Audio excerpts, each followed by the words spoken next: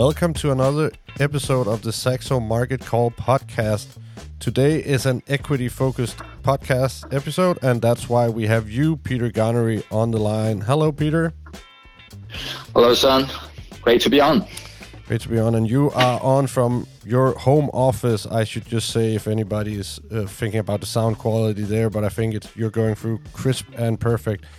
Today, Peter, we're going to talk about basically the thing that everybody's talking about these days in terms of equities, and that is Nvidia and their earnings report, which is coming out Wednesday after market close in the US. And then we're also going to extrapolate that earnings report and the very, very high expectations there are to it, to sort of the greater AI boom, you could say, and what the status is of AI in terms of equities.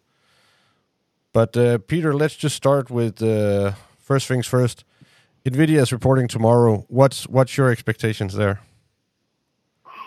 It's always the question you don't want, right? Because you're committing to try to predict the future. So,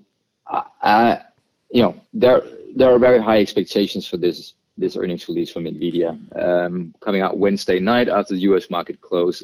Analyst consensus estimates on revenue is $20.4 billion. So that would translate into a 238% revenue growth rate compared to the same period last year, and then an earnings per share of $4.60. That would be a little bit more than 600% increase in earnings per share. So these are just extraordinary numbers, and just tells you the story of very high expectations. Some of the listeners might say, hey, you didn't answer your question, and that's correct. So can Nvidia beat those expectations? And, a key thing to consider is that these are analyst expectations. The market expectations could actually be even higher. I don't have a strong conviction, but I'm leaning in favor of Nvidia actually surprising once more, simply because of the latest vibes that we have gotten from Microsoft, Palantir, ARM Holdings, Supermicro Computer, etc. A lot of these companies in the AI ecosystem suggesting that demand is very strong is causing me to lean in favor of an upside surprise from Nvidia. So the question is, okay, so even if they beat against the estimates for the previous quarter, what about the outlook for the current quarter and maybe further into the future? So Nvidia has been very reluctant to commit to a longer term guidance. They haven't guided more than one quarter out. I think last quarter maybe they sort of vaguely indicated their expectations for a couple of quarters out. It just tells you that it's very difficult for Nvidia to predict the end user demand for their AI chips and their whole product suite of chips. So the question is whether they can surprise on the guidance as well. Again, I don't have strong convictions, but I'm leaning in favor that they can actually surprise both against the current consensus estimates, but also on the guidance for this. And then from there on, I think it will increasingly be difficult to exceed those expectations. I really sense that the overall sentiment around AI stocks probably have gone into a hyperdrive or hyper mode that is not sustainable. But maybe we can talk a little bit more about that. I think let's save that for a little bit later in the podcast, because I just want to. I think it's totally fair with you not having strong convictions, but obviously the market has very high conviction, or not conviction, but expectations to this report, and that in itself is of course fine. But isn't it quite remarkable that we see such a big company making this amount of money, continuing this kind of growth? I mean, it must be historic. Well, it's always difficult when we talk about history because we have bad data going back. But I will say that for a company of this size, so over $1 trillion in market value, $45 billion in revenue in the past 12 months, fast approaching $80 billion, definitely annualized on run rate, profit margin of 55%. I don't think we've ever seen anything like this before. So in that sense, it's historic. I'm beginning to buy more and more into that the two trends in society with the obesity drugs from Eli Lilly and Novo Nordisk combined with what we're seeing in AI is mimicking a little bit of the roaring 20s in the US, where people got extremely excited about mass adoption of electricity. So electricity started decades before the 1920s with J.P. Morgan being the first one as a private citizen, one of the, at the time, I think the wealthiest, or probably one of the wealthiest guys in the US, got electricity installed by Edison and his company in his private home. But it wasn't until the 1920s when electricity really took off. It changed the US society, changed the global economy. At the same time, you had something called Fordism, which was basically the mass scale up of car production, and that also those two technologies combined unleashed a huge productivity boost. And it's the same we're seeing with AI this time around. So maybe maybe we have seen previous examples as crazy as this, but in recent memory, this is just extraordinary. And you can also see from the options prices that typically Nvidia moves around on apps in absolute terms around 4% in the one day, around the one day of the earnings release. But the option market is pricing in an almost 11% one day move for this earnings release. I think it tells you a little bit about what's at stake here, but also how uncertain it is. And it's because the higher expectations, the higher growth rates are, the higher the likelihood is that there could be a surprise. So that I think is what the options market is basically telling us. And I guess that sort of relays the idea that this time around people can get, for instance, if they come out with a relatively bad earnings release, then people can get very disappointed and then all of a sudden maybe panic and also maybe extrapolate that to the wider AI sector, which we will talk about later, right? Yeah, exactly. Because Nvidia is part of the starting point in the value chain. So they really like they producing they're not like a mining company because they're not extracting the raw output. They're not extracting silicon for the chips themselves, but they're producing the AI chips. So they're really early on in the supply chain, and whatever they see in terms of demand will definitely cause a spillover effect into how the market is pricing other AI-related stocks, which are at a different point in the value chain. They are more on the application side of things, and that is where the recent excitement has come from. Is that these signals that Palantir sent and also Microsoft. I know the Wall Street Journal had a very interesting article where they surveyed a lot of companies that are spending a lot of dollars, to say the least, on trying to implement this technology, and how they what their initial reaction was to the output, the utility of this AI technology. And so far, it seems like most of the companies that the Wall Street Journal surveyed were quite positive and optimistic about this technology. So that has really fueled the rally. And I think really ARM Holdings and Supermicro, those are the two stocks that have really caught fire recently in the AI ecosystem and really being the most talked about stocks in the various Reddit forums, and really have grabbed the attention, if you will, of the retail crowd. So, I mean, if we look at the past 8 earning releases, Nvidia has beat on both revenue and earnings per share in 7 of those 8, which obviously talks about or points into the demand of, or the very escalating and increasing demand of microchips in relation to, or semiconductors in relation to AI. But what if we were to play devil's advocate a little bit? Would it simply be, if they were going out and disappointing on Wednesday, would that be because the demand falls short, or is there any other reasons why that could be the case? No, I don't think we can question the demand and the adoption right now of this technology. That's not really at play here. The game here is the game of expectations, as we've talked about a couple of times on this podcast. That's really the game we're playing here. So if they miss on the guidance, I don't think it's a huge signal that suddenly, we can cancel the whole AI trend. It's not going to be as powerful as thought. I think just these are early days, and it's very difficult to map out the adoption curve on this technology, and so that's basically just the game we are playing here with Nvidia. But one of the risks that I think you should consider as an investor that we haven't talked about, Søren, is that I've mentioned a couple of times before, but one of the, Nvidia is really, you can call it the entire semiconductor industry is the new oil industry. I think the oil industry in its influence on the global economy will decline over time from this point onwards. And I think the semiconductor industry will just increase. And I think the fact that Nvidia's market value is larger than all the publicly listed energy companies in the US combined tells you that story right there.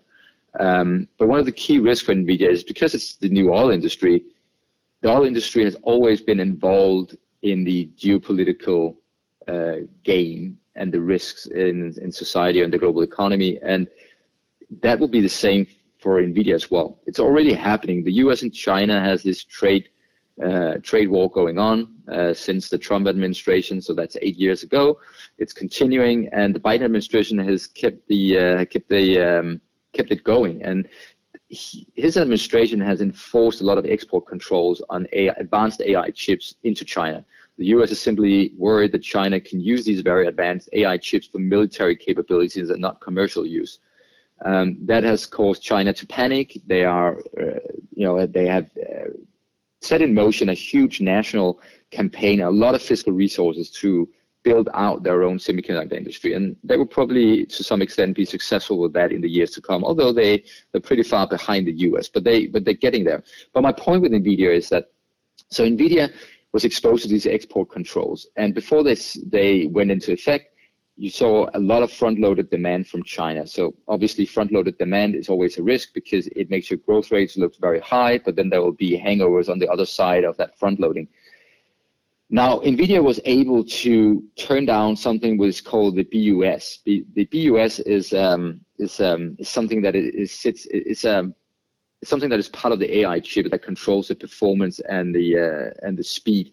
And they could turn that down and then make it eligible for export to China. That was sort of their architecture called H800 Hopper, and that was successful for them to increase exports to China. But then the Biden administration already has said that they probably will make the export control even more strict or stricter on top of what they have already done. So that's the risk. And I think also if you drill down into the geographical split on Nvidia's revenue, you saw in the previous quarter, almost 15% of revenue came from Singapore.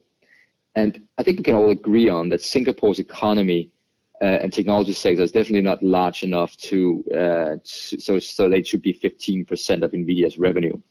I think what is playing out here, which is I think is blatantly obvious, is that Singapore increasingly, I know the Financial Times recently wrote that Singapore is increasingly also becoming this red flag from financial regulators in the US and Europe. Worries about Singapore increasingly is becoming this money laundering center. At the same time, I also think that Singapore is risking becoming this re-export hub, where you have so-called legit companies in Singapore importing AI chips from Nvidia, and then they just basically re-export that into China or Russia or elsewhere, because it doesn't make any sense that Singapore would be such a large part of Nvidia.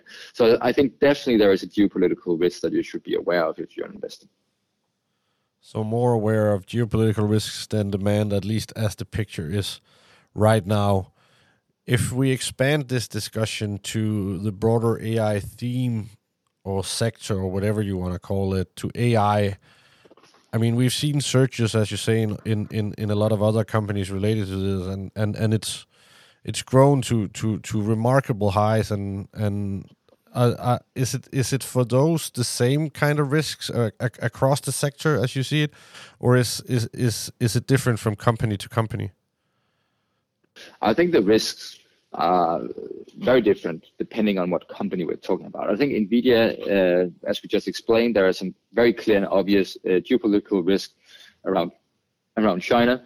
For Microsoft, for instance, it's very different. It's basically the adoption rate and whether AI systems on the application side of things will prove to be of high enough value for corporate clients to increase IT spending on these systems. That's sort of, the jury's still out on whether we'll get a fast, a medium, or a slow adoption curve. Microsoft have set their expectations low by already communicating. I don't know whether the market has picked up on this, but they say that they expect AI sales to be gradual. That's not really what the market is pricing. So you have a little bit of a difference there. So that's one of the key things. And then there's a whole competitive landscape. So there's a huge amount of venture capital going in, a lot of startups, and you see them everywhere. And the buzz around it, both on LinkedIn and on X, etc. It's all over the place. But on the competition side of things, you've already seen companies trying to, like, I think it was Apple is also going all in on AI and want to compete potentially against Microsoft in some areas. Also have Google ramping up. So I think that, and it's something to be aware of as an investor, these are very early days, and it's very difficult to predict how this is going to play out. So if you're betting your entire house on Nvidia, I think you're making a mistake. The same goes for Microsoft, etc. I think you really need to have a diversified approach to this, for sure. And now, Peter, I know you didn't like my first question, but now let me see if I can put you on the spot again, because as you say, don't put your eggs in one basket in terms of this. But it seems like a lot of people are putting a lot of eggs in the AI basket right now.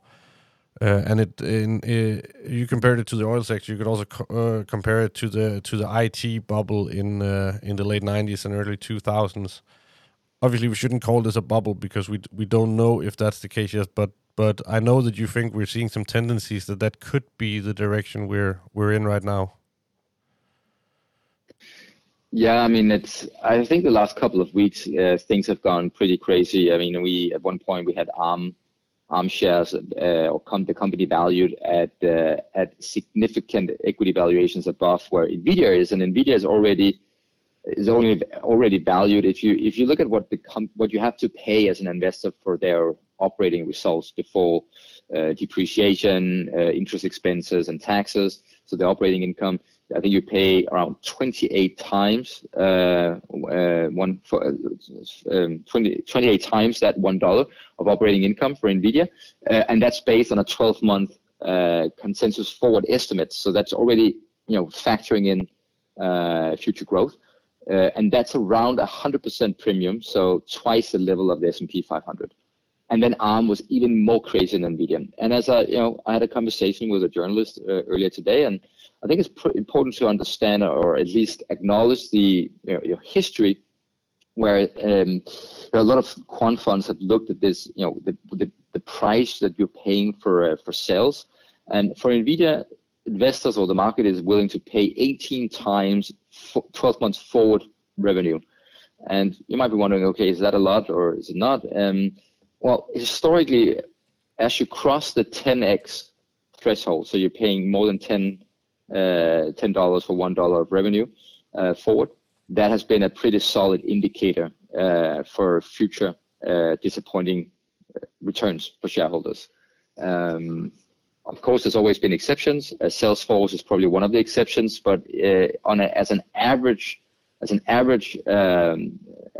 calculation, stocks that goes into this group with these very high valuations, they tend to perform badly. So that's, again, something to have in mind in Nvidia. And if you don't trust me on the valuation and you think I'm too negative, one of the most renowned and perceived experts on equity valuation, Aswath Damodaran, which is a finance professor at New York University, he recently, on the 8th of February, he wrote on his blog, he talked about the Magnificent Seven, and he said, generally, I don't think they are that overvalued. But then he singled out Tesla and Nvidia.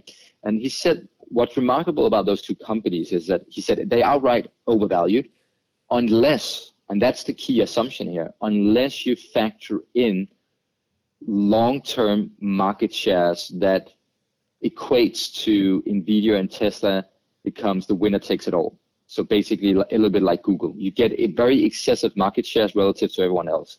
But then he says that, and history obviously doesn't repeat itself.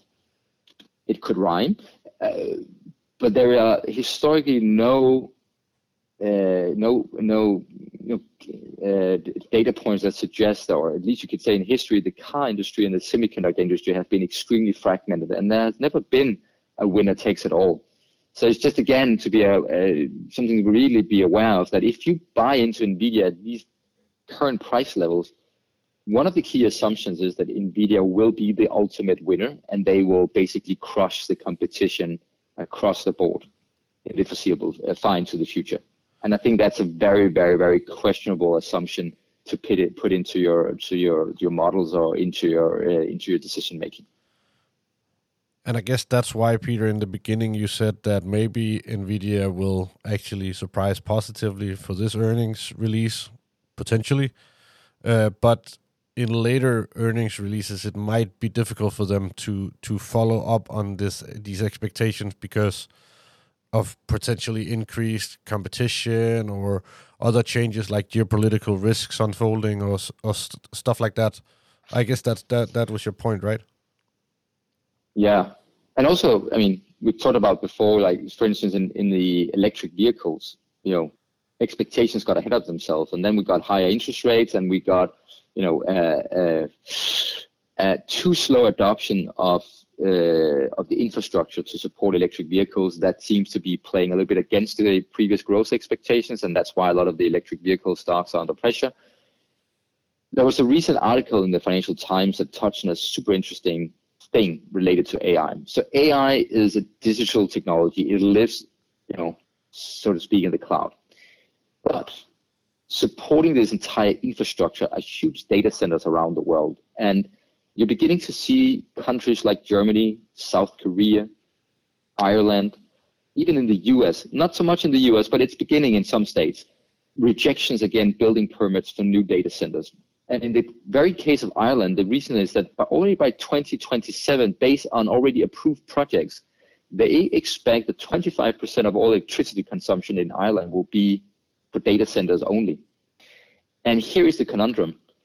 You cannot have the current growth rates in AI technology, the ones that we are seeing, continue at these levels without hitting a physical limit. And despite it as a digital technology, it rests on a foundation in the physical world. And if you cannot expand electricity production and data centers, etc., fast enough, you will hit a limit at one point. And again, that's another risk to consider. But I will say, coming back to the overall discussion about AI, Søren, I think one of the approaches you could have is that, first of all, you can find an ETF. I don't promise that they will be very good, but one way is to try to capture two names across the different points in the value chain.